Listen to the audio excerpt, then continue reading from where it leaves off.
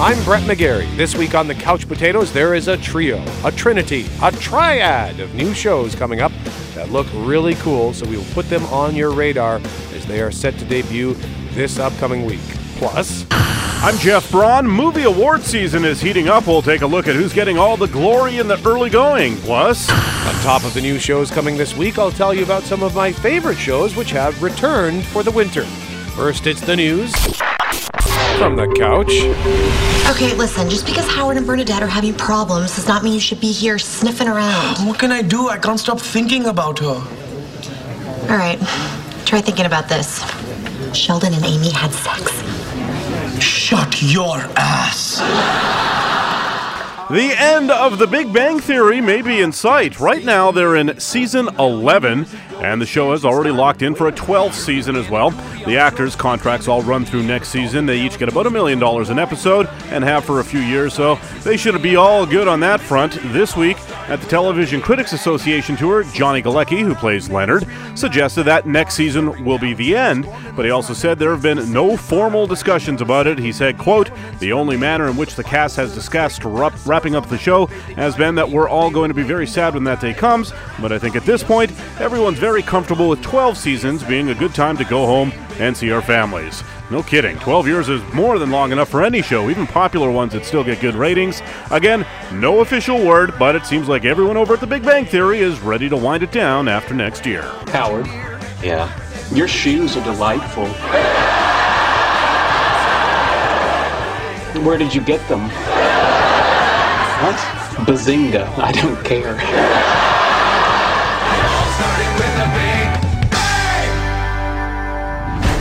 So, what's the plan?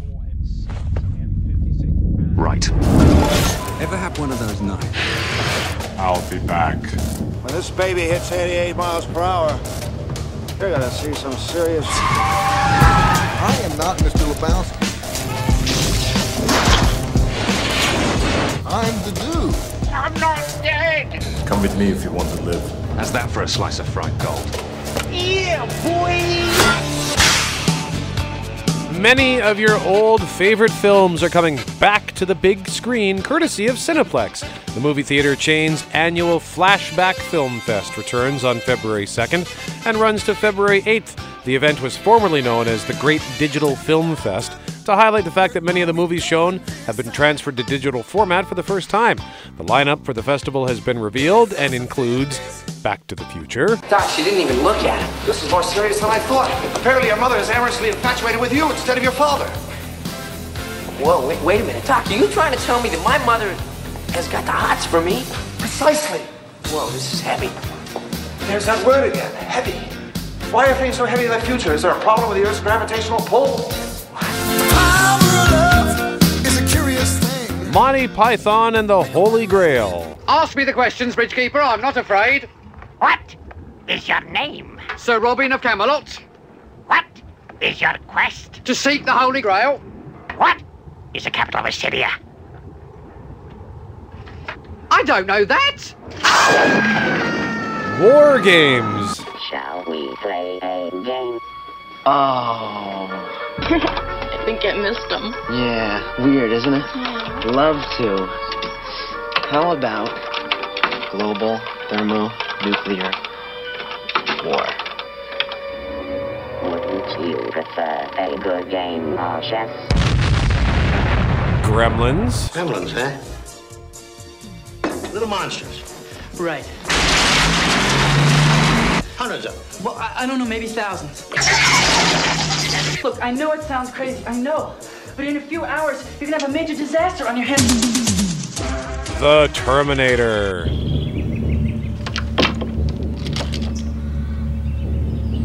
Sarah Connor? Yes. Terminator 2. I swear I will not kill anyone. Enjoying its 20th anniversary this year, The Big Lebowski.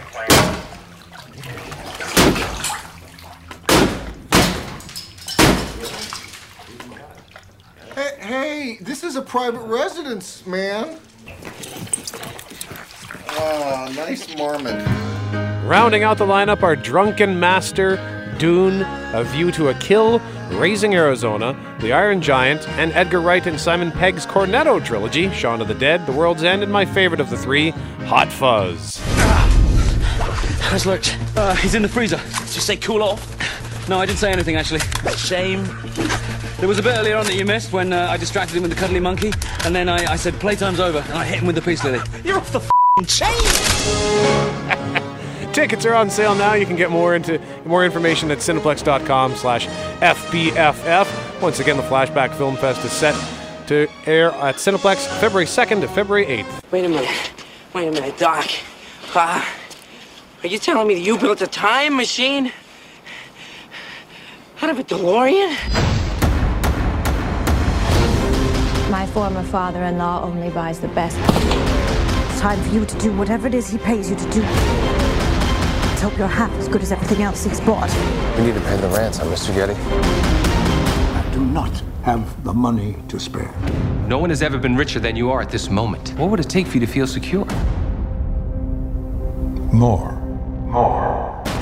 That's from the trailer for All the Money in the World, Ridley Scott's recent movie that gained a lot of attention for a couple of very strange reasons. They had to cut Kevin Spacey out of the movie and replace him with Christopher Plummer after Spacey's sexual assault scandal broke just weeks before the movie was to be released.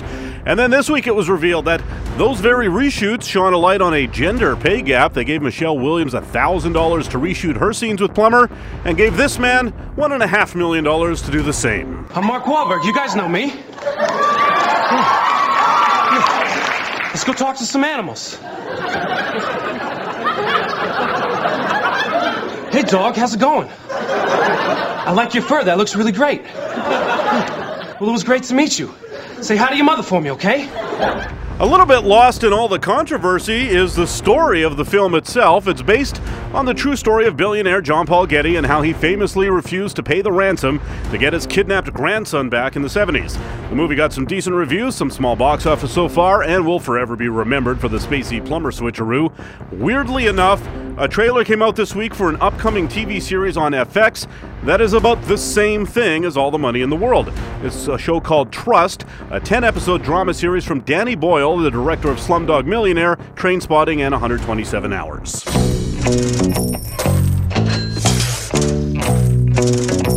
Good gracious. My grandson, John Paul Getty III. He's got a big house, lots of women. Which one of you is Paul's girlfriend? I am. She plucked the thin black straps from her shoulders, revealing pert, eager breath. Enough. It's crazy here. What about the money, Paul? Trust looks way more entertaining than either version of All the Money in the World did. Donald Sutherland plays the grumpy old man in this one. Hilary Swank plays the missing kid's mom, the Michelle Williams role. And the Marky Mark role is played by Brendan Fraser. And they play up the comedy a lot more. I will not pay a single solitary cent. They'd do better to kidnap his lion. Every now and then you get these weird competing projects about similar stories. Usually it's two movies, not a movie in a series. In the past we've seen Armageddon and Deep Impact, A Bug's Life and Ants, Volcano and Dante's Peak, Prefontaine and Without Limits, Capote and Infamous, that's just to name a few. Trust debuts on FX on Sunday, March 25th. When you have everything you could ever dream of, what do you value? Nothing will come of nothing. Before you quote too much Shakespeare, you might remember how that family drama ended. Murder, suicide, and insanity.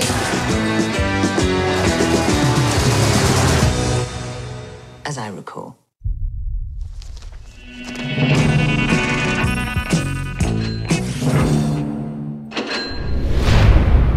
We have to go back, Kate.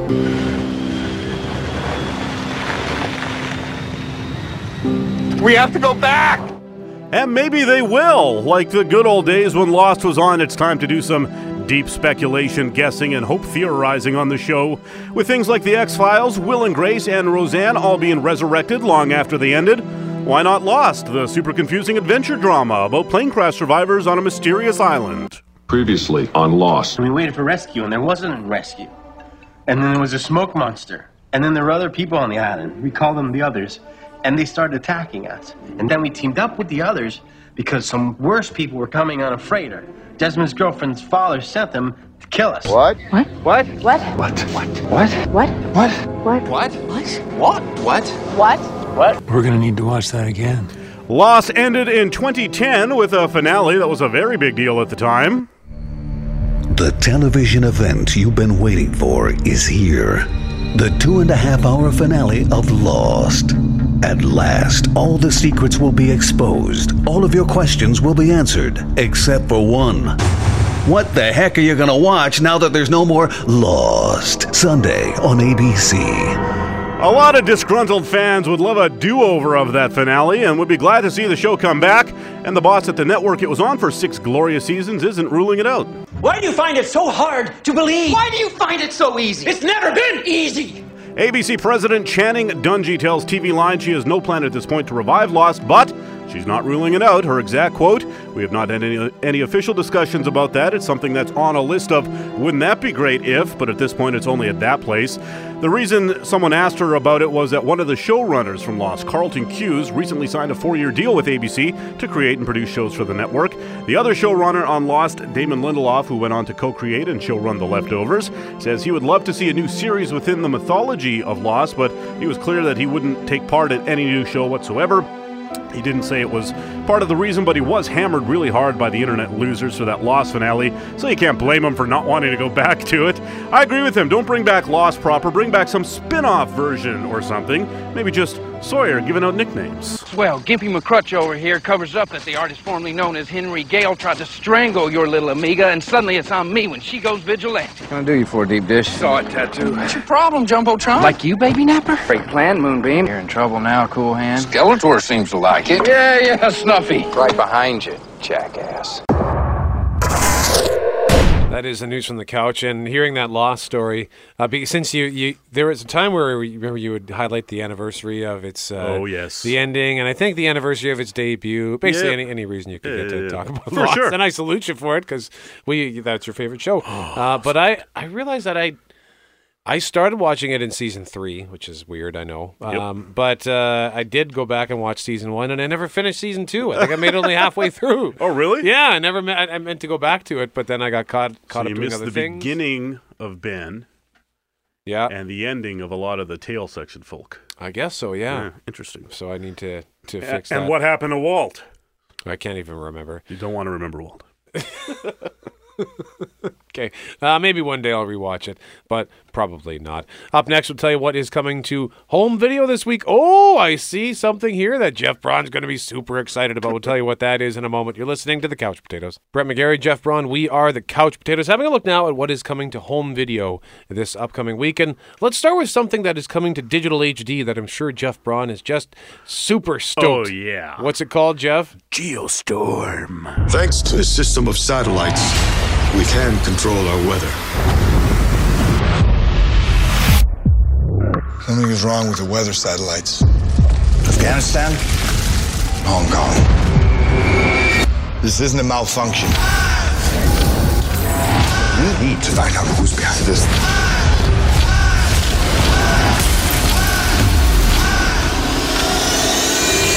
Geostorm. So this movie was bad, right? It's real bad. It stars Gerard Butler, who I've been on record as not being a fan of. He plays this scientist, and he has to go up into space to fix these weather satellites. The satellites, they drop little bombs into the atmosphere and disperse like storm clouds, hurricane clouds, that sort of thing. So, but something's gone screwy up in space. He has to go up to this big space station and deal with it.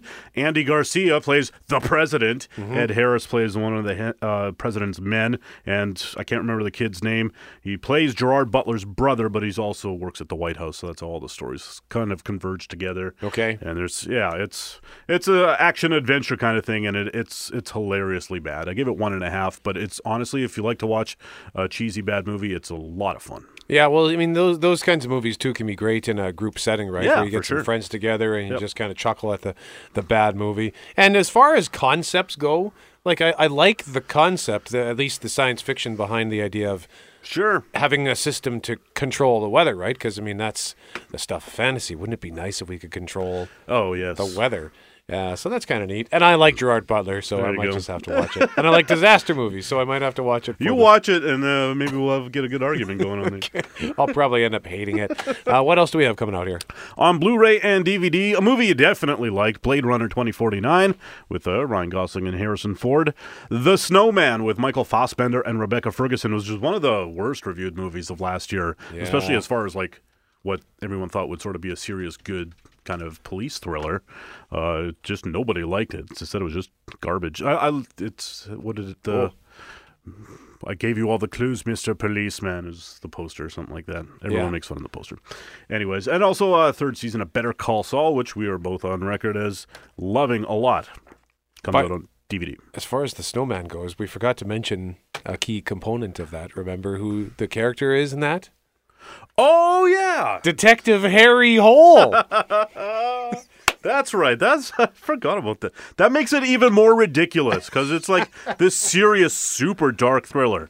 Yeah. And then the guy's name is Harry Hole. Oh, man. I'm just looking at its box office, and it was just a disaster domestically. $6.7 million domestically, but its foreign box office was $36.4 million. Because the source material of the book was from Europe, right? Yeah, it's based on a series of Norwegian books, there you go. And they've sold like 17 million copies of these books around the world. The books are a big deal. I've interviewed the author; he's a really cool guy. So they might have been better off. Are the books in English? Sorry. Yeah, yeah. Well, he probably.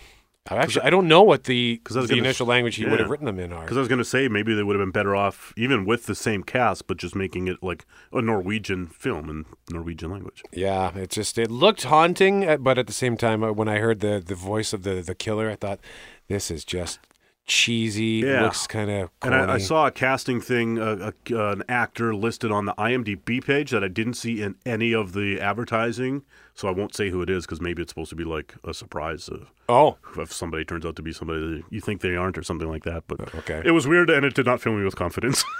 Up next, we are going to talk about award season as they're off and running now that the Golden Globes are behind us. You are listening to The Couch Potatoes. You can practically see it from here. What? Home. Welcome back to The Couch Potatoes. I'm Jeff, he's Brett, and that, of course, is a clip from Dunkirk, a movie nominated for a lot of awards this year. I'll get to it specifically in a bit. I finally saw it. But first, the opening salvo of movie award season was struck last weekend with the Golden Globes, and it made things murkier more than more clear. 3 billboards outside Ebbing, Missouri won the Best Drama Award, which I don't think anyone was expecting. It also won the Screenplay Award and Best Actress for its star, Frances McDormand. It's been and gone from most theaters. It may return if it now does what we all expect it to do, which is start racking up wins and nominations at other award shows. So I guess we have to look at it as the frontrunner for the Oscars at this point, although those are still almost 2 months away. Movies can gain, lose momentum in a hurry along the way. But there's no really clear frontrunner to begin with. I mean, Lady Bird won Best Comedy last weekend, although its director wasn't nominated. The Shape of Water won Best Director, but nothing else in the major categories. The Post, Dunkirk, Call Me By Your Name, and Phantom Thread all went home empty-handed. Now, the BAFTA nominations came out this week. Those are like the British Oscars. And again, 3 billboards got a lot of nominations. To be fair, it is made by a British guy, Martin McDonagh, and these are British awards, so that makes sense. I also read an article this week that said 3 billboards comes off as how Europeans see America, so that may be a factor. It got a slew of nominations, as did a movie called Darkest Hour, which is a movie about Winston Churchill, starring Golden Globe winner Gary Oldman. Obviously, that's going to do well at the BAFTAs. And still, The Shape of Water had the most nominations, as it did at the Golden Globes, but again, it won Best Director there and Best Original Score, but no acting, writing, or Best Picture wins. The Post and Lady Bird didn't get any BAFTA nominations, or many, I should say. The Post didn't get any. Lady Bird got a couple of acting ones, and that sort of points, further to the Britishness of it all. They're not really interested in American stories. So, an interesting award season without any obvious frontrunner yet. That could change in a couple of weeks if 3 billboards starts winning everything or something else steps up and starts winning everything. The weird thing is, Brett, a lot of the articles I read this week came off with the writer or critic who was writing it being kind of mad that it's such a mishmash with no easy way to tell who's going to win everything, but that makes it more fun, doesn't it? When you really have no idea what's going to be in the envelope, it makes watching these boring award shows at least a little more exciting. Yes. And you have to guess it. Yeah. Oh, for sure. Yeah, but these are, this is insane. We don't know who's going to... Well, there are too many of... there are so many award shows now. We have access. It's not just award shows, but then every little critics group has its own thing. The Los Angeles critics, the Boston critics, the Des Moines, Iowa Critics Association. Yeah. I don't know if that's a real thing, by the way. But it's just one thing after another, and by the time the Oscars show up, this movie's been won like 100 Best Picture awards or whatever. Yeah, and usually at the Oscars in the major categories, at best there's one big surprise. Yeah, and usually in like a supporting actor actress category. And also one of the we'll get to your Dunkirk thoughts in a second. But the interesting trend I've seen, well, I guess it's been at least 5 years, is there's always a front runner. And then there's a backlash against the front runner. Yeah. And then there's a backlash against the backlash. And I think it's just because the season's too long with the access to information and all the awards shows. It's just, by the time I get to the Oscars, I think everybody's just done with it. Yeah, it's interestingly enough, is last weekend, the 5th, which I guess was last Friday, well, that was the first day that people could start voting for the Oscars. Okay. For what the nominations will be, not for the winners, but who the nominees will be. Okay. So, and then, so they got their ballots to mail in for that, and then 2 days later the Golden Globes were on, and 3 Billboards won, so who knows if that'll actually people are just like sitting on their couch checking off whatever wins the Golden Globes. Yeah. Which, some people do, because, as much interest as we may put into things like this, there are jaded people in Hollywood that just don't care and are just checking boxes randomly, so. For sure. So there's that. Anyway. That's how I vote for school trustee. Just random. I pick whoever has the weirdest name. Same. Solid citizens we are. Yeah. So, I finally saw Dunkirk this week. I always try to watch a lot of the award-winning movies, and we do still expect Dunkirk to be on the Best Picture nominee list for the Oscars, even though it was blanked at the Globes. I thought it was terrific. I'm not going to get into it a whole lot because it's been out for months now on home video already. It's gorgeous. I got the 1080p Blu-ray. Looked phenomenal. I did regret not seeing it in theaters in an IMAX screen, because I remember you said that it looked great when you went to see it like that. And it was and I could tell immediately, it's like, oh, this is a good-looking movie right from the jump. Yeah. I really like the way the story unfolded with the sort of 3 different stories and timelines and how the clocks in them wound down to the end of the movie. I like that they never really showed the Germans, just bullets flying at these Allied soldiers randomly from unknown positions. It just made it more, terrifying. The acting was great. I've especially grown fond of Mark Rylance the past few years. He was in Bridge of Spies. He won an Oscar for that. I wish he hadn't wasted so much of his life in live theater when he could have been making movies for us anyways. And Tom Hardy acting with just his eyes again, wearing a mask for, the 3rd movie. So, that is so him. The only thing I didn't really like was that it's PG or PG-13. Like, it's a war movie, and there wasn't really any blood in it. And I don't think there's any swears in it. And just in 2017, that seemed a bit far-fetched for me. I don't know why that bugged me, but it did. Overall, I thought it was a wonderfully envisioned and executed film about one of World War II's most harrowing chapters. I will give Dunkirk 4.5 out of 5. Yeah, it's a great point that you make, actually, about not showing the Germans, because now that I think of it, that really does add to it was terrifying. You felt like you were right in it. You were sort of in the war, that you were in the fight, and you were just trying to survive the bullets wherever they were coming from. Yeah. It was legit scary. As far as the no blood is concerned, I guess I found that a little weird, but maybe they wanted to have it for a wider audience so that young people could go see it and at least learn something. Yeah, I think that's what it was, and I think I honestly back months ago read a Christopher Nolan thing where he thought if it was too bloody, then Saving Private Ryan styles, that would be the focus of too much of the commentary about the movies. Yeah, and just from a filmmaking perspective, it's probably a lot easier to do it without blood, because then you don't have to do makeup and you don't have to change the costumes or redress the set or however especially that works. When it was a very wet movie. There's a lot of water in it, and blood mixing with water, that would probably just ruin the set even more. Yeah, cleaning up the water could not be easy. Apparently, if you see Darkest Hour as well in conjunction with Dunkirk,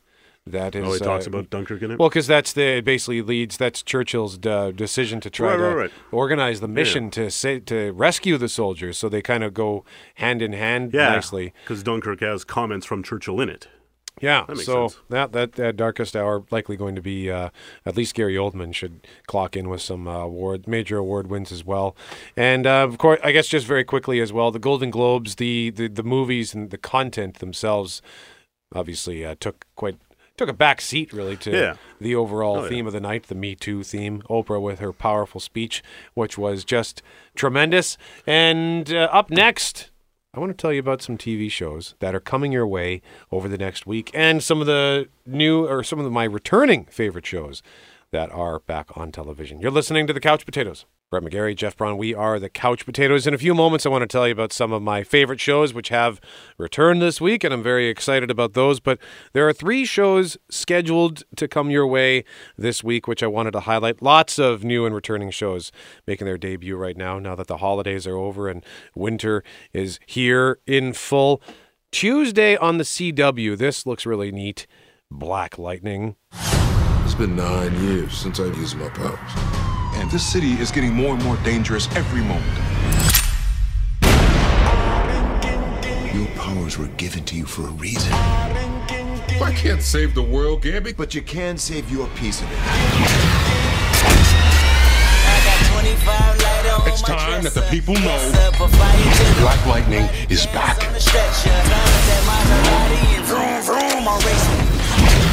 Thought you were done being a hero. Brother needs all the exercise he can get.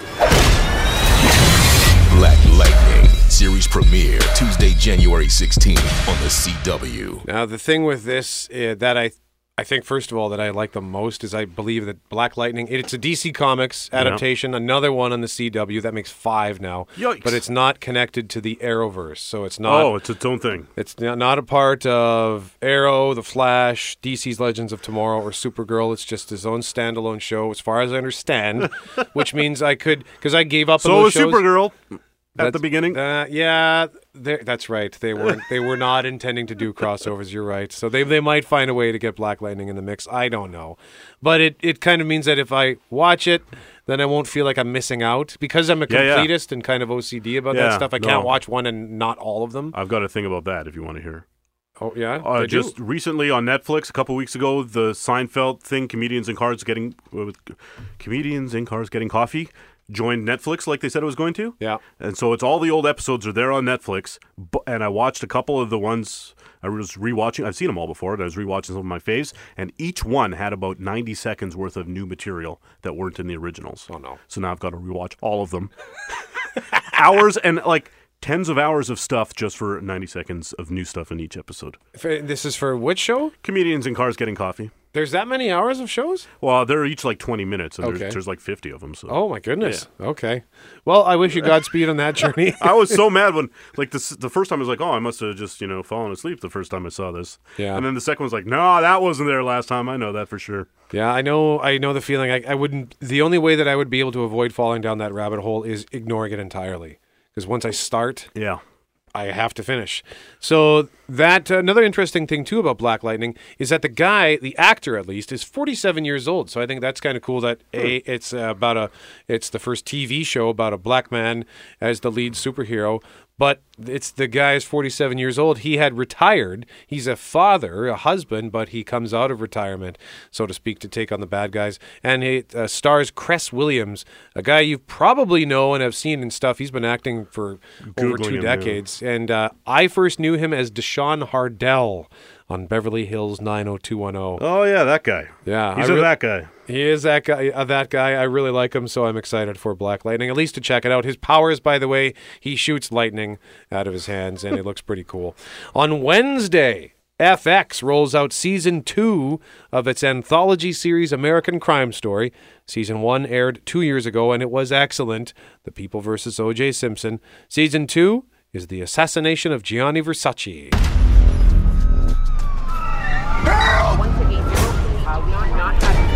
Shortly before 9 a.m., fashion designer Gianni Versace was shot on the steps of his villa. Pronounced Versace. Singer? That's Liberace. He was a creator. He was a genius. Everything you see around us, this house, this company, it was his life. I will not allow nobody to kill my brother twice. The series stars Penelope Cruz as Donatella Versace, Ricky Martin as Antonio D'Amico, Darren Criss as Andrew Cunanan, I should have looked that up beforehand, and Edgar Ramirez as Gianni Versace. So again, The People vs. O.J. Simpson was just tremendous. I'm not as curious about this one, but that's what I said about The People vs. O.J. Simpson. There you go. And I was hooked within 5 minutes. You never know. I still haven't watched the most recent season of American Horror Story, though, so I'm falling way behind on my FX shows. And then the third one I wanted to tell you about is set to debut Saturday, January 20th, Planet Earth, Blue Planet 2. The ocean, the largest habitat on Earth.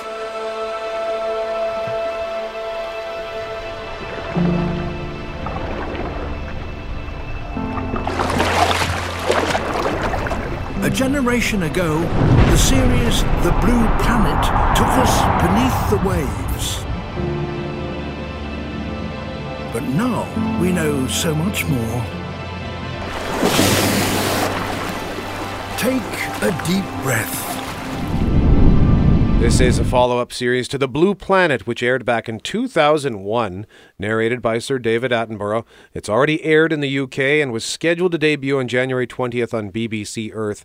And I say that because I'm going to prompt you to check your listings. My listings appear to be, at the very least, incomplete or flat out wrong, since that night, January 20th, there is an episode of Planet Earth scheduled, but it's listed as a repeat. So I'm going to record it anyway. I'm going to set my PVR for that hour in the hopes that it is, in fact, the new series, or maybe by the time next weekend rolls around, they'll actually get their listings updated on BBC Earth. Planet Earth 2, of course, was one of my favorite series of 2017. So now I guess I'm going to once again look forward to having no life so I can stay home on Saturday nights and watch TV. So it's just oceans? What's that? It's just about oceans? Yeah. Oh man, that's the ocean. I got a thing with the oceans. I think it's the most interesting feature on the planet are the oceans. Yep. And they terrify me. Well, there's so much of it. I love looking across the ocean, but if I start thinking about looking down, then I'm like scared to get on a boat because it's just so deep. It's too deep, Brett. There's too much stuff down there. You don't know what is lurking beneath. And there's so much. Like of all the stuff on the planet that has not been discovered, most of it's in the ocean. For real. Maybe you can go on a ride with James Cameron and go discover some new species. No, not in a million years. We got about 2 minutes left here, so I want to just quickly talk about some of the returning shows that came back this week, starting with Cardinal, which is a CTV series. It's based on a series of books by Giles Blunt. 6 books in that series, mystery series, and the first season was kind of like the Nordic noir trend that's come out of the Scandinavian countries and other countries in that region. I've mentioned Trapped before. There's shows like the Bridge, The Snowman. The Snowman. That's right. Yeah, the Harry Hole series. And Cardinal kind of has this sort of sad, haunted crime mystery thing about it, and it was just excellent. So the first episode, which I watched last week, was great. It's another 6-episode series. If you're familiar with the books, this is based on the 3rd book, Black Fly Season, and then there is going to be a 3rd season, which will also be 6 episodes, and I believe it's going to be based on the 4th and 5th books. So I actually got all the books from my dad for Christmas, so maybe once he's done with them, I will try to read them. Also, The Good Place came back. Yes. And Ted Danson, who, of course, is one of the greatest actors of all time, I think delivered a Hall of Fame performance in that winter premiere. He was awfully good. He was so good, and I don't think I've ever laughed harder. I liked when he was doing the roast, and he explains that joke is funny because it's cruel and humiliating, right. And just he looked so gleeful and so happy to be tearing these people apart verbally. Oh, and just Jason and his love of the Jacksonville Jaguars and Blake Bortles in particular. That I don't know. I find that endlessly funny. Yeah. We're basically out of time for the broadcast portion, but I will add a couple more thoughts into the podcast, which you can subscribe to on Google Play and on iTunes. That's all the time we have. I'm Brett. He's Jeff. We are the Couch Potatoes. And remember, if it requires getting up off the couch, don't bother. Podcast bonus stuff. I'm Brett McGarry. Hello again. So I wanted to take a couple more minutes to talk about some of the returning shows that came this week to your television, starting with The X-Files. Actually, I guess it was a couple of weeks ago now already that the first episode of season 11 made its debut, and I'm not really sure how I felt about that first episode. I just thought it was so frantic. It was exciting and thrilling, but it was frantic and kind of confusing. It's been a while since the previous short season aired. It's good to see it back. You know, I love David Duchovny. I love Gillian Anderson, and they're wonderful together on screen. But, this show remains confusing, so we're going to have to see how it plays out. I don't know. I was kind of hit and miss. I was sort of hit and miss with the Resurrection series as well, the Resurrection season, which aired, I guess, a year and a half ago now, or what have you, on Fox. The Exorcist. This is a show that aired on Fox. Its second season has wrapped up. It wrapped up actually last year in late 2017, but I didn't get around to it until this week. I watched the last 3 episodes, and for a show that when I first heard they were doing it, I was beyond skeptical. I was quite frankly mortified. I thought, seriously, like, don't even try. You're just going to tarnish the name of the good name of the film, the good name of the book, but it wasn't a remake of the film. It was a continuation of sorts of that story. And season 1 of The Exorcist, which aired in 2016, actually was really good. It was surprisingly good, starring Gina Davis. Season 2 continues. It follows the 2 main priests from that series. They've now gone on the road, and they eventually meet a family. The patriarch of this foster family is John Cho, who was just wonderful. I think this maybe was the role of his career. He was very good in The Exorcist season 2. And I really like this show. The producers say they have a 6 or 7 season plan if Fox will let them, which I doubt they will. Much like Hannibal. I don't know if you remember the NBC series Hannibal, but they had a multi-season arc, like 5, 6, 7 seasons, I think, planned, or they said that they could do that many seasons. NBC ultimately gave them 3. And I think there's still talk that somebody might pick up Hannibal, but it's been a couple of years now since that show went to bed. The Magicians is back on Showcase this week, season 3. Season 1, in this show, by the way, The Magicians, based on a series of books. Season 1 was one of my favorite shows of 2016. It was in my top 10.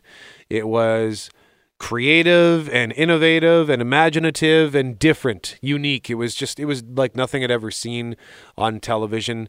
And it was very tongue-in-cheek and sort of self-aware of the fact that it was basically Harry Potter, but an adult version, with sex and drugs and alcohol, and but it's not like a teenage kind of romp. It's quite serious. The show dealt with a lot of serious things like sexual assault and PTSD and addiction problems, and it just also happened to have magic. So it was really cool. I liked it. Season 2 for me was mostly a bust. I was really disappointed. Every time I watched an episode, I thought, well, that was okay. That was bad, I think, were the sentiments I felt more often than not. So it's still sitting on my PVR, the first episode from season 3, because I held on to the season 2 finale. I've been meaning to rewatch the finale for the last 8 months, and I just haven't been able to bring myself to do it. So I finally started watching that. So I will eventually get to The Magicians, and I'm hoping that season 3 is better than season 2. Again, that is Wednesday nights on Showcase. The Amazing Race, season 30, made its debut a couple of weeks ago on CBS. They didn't have a show in the fall. They're only doing one. Usually they do, much like Survivor, The Amazing Race often gets a show in the fall, and it gets a show in the spring, but they're scaling back on The Amazing Race. I think they're getting ready to pull the plug on this show. It's diminishing returns as far as its ratings are concerned, and I think even as far as its awards prestige. So it's probably much more expensive to produce than any of their other reality shows. I still like The Amazing Race. I think it's a great show, but I think it's also good that they're scaling it back to 1 season, because I don't need 2 seasons on CBS and then a 3rd season in Canada, although I have grown to enjoy the Canadian version more than the American version. The hosts are both great. Phil on the Amazing Race proper, and then John Montgomery here in Canada. This Is Us this week delivered such an intense episode of television as they had a family therapy session, which was so many tears. This show, one of my friends, and he's listening right now, texted me and said, "This Is Us is on tonight. Are you ready to cry?" And cry I did. I can't help it, okay? I can't help it. And the therapy session, the family therapy session was so good because it felt so real when one of the characters starts talking about things that have always bothered him and he's never really been able to say. Maybe he never knew how to say them. So it's not a confrontation, but he's finally speaking his mind. Naturally, it catches the family off guard. They all put up their self-defense mechanisms and fight back. And it's emotional carnage, really. And it was so good. And that's why this show is beloved, because it is real, it's relatable, and it's so well written, it's so well acted. So I can't recommend This Is Us enough. If you have not watched it, you can watch the first season. You can get caught up the first season, and then hopefully there will be reruns of season 2 on TV at some point before it inevitably ends up on Netflix. And I mentioned Cardinal, by the way. Season 1 of Cardinal is available on Crave TV. So if you want to watch it there, it's only 6 episodes. It's so good. It was really good. It wasn't quite good enough to crack my top 10 for 2017 because I think that they could have done a few things better. But for a 6-episode series that feels distinctly Canadian, I highly recommend it. And I'm looking forward to seeing how season 2 plays out. And finally, I just thought I'd point this out because this is weird. The Gifted. That's that Fox Network X-Men TV show, or the mutant TV show. We'll put it in the X-Men universe. So it takes a few weeks off, the fall finale, as many shows now do. Pretty much all of them do, really. The other fall finale, they take a few weeks off. They come back on January 1st, which I thought was weird to come back on New Year's Day, but I mean, that was its normal broadcast day on Monday. And then they take January 8th off. And then the season finale is on January 15th. So they come back. They take a break for a few weeks, and then they come back. And then they take another week off. And then they close it out, I think, with a 2-hour season finale for a 13-episode first season. I have mixed emotions about The Gifted. I think some of the stuff they do is really cool. It's got great visual effects.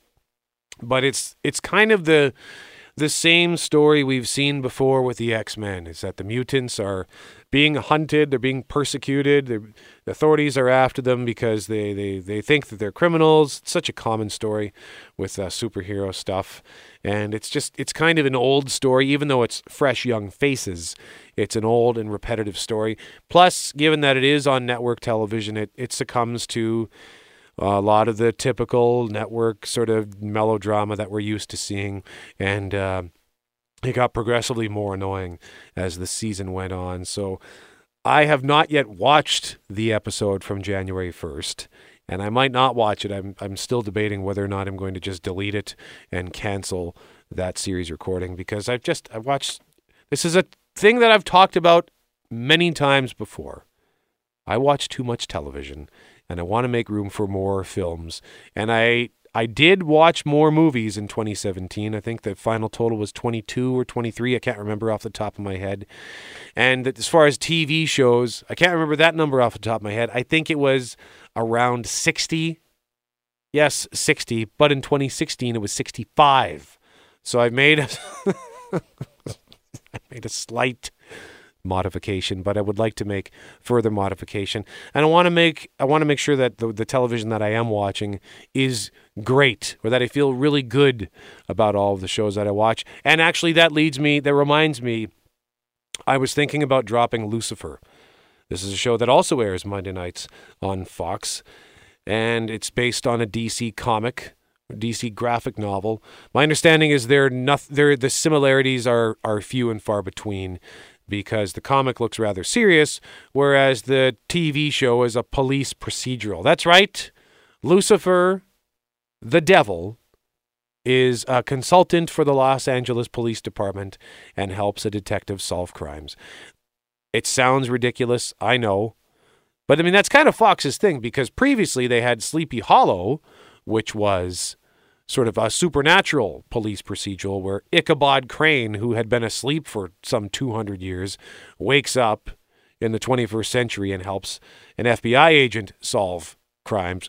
admittedly of the supernatural, but anyway, Lucifer. It's a dumb series, and most of the characters are stupid, and I hate them.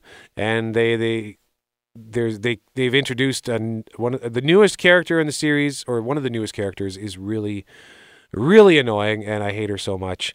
But Lucifer, and I got to look up the guy who plays him. He's just too good. He's irresistible. He's so funny and charming, and he just nails it every time. And Tom Ellis is Lucifer Morningstar. And this week they did a flashback episode to the first day when he came to Los Angeles a few years ago, when he left hell and came back to Earth, to Los Angeles, and decided that he was going to stay. And it was probably the best episode the series has had so far, because they embraced the comedic elements and the cast had a good time. And the previously mentioned annoying character was not there to ruin everything. So I think it reminded me of why I liked it in the first place, because it only focused on a small handful of good characters. They've since ruined it with other annoying characters. And I keep telling myself I want to drop it because I think it's a stupid show. It's a dumb network television show, but I can't stop watching it. So these are the important things that I wrestle with on a daily basis. That's right. I have tough decisions to make in my life. That's all the time I have now for the podcast. I'm Brett. Jeff's gone. This is the Couch Potatoes. Thank you for listening. And next week I'll tell you about some other crap.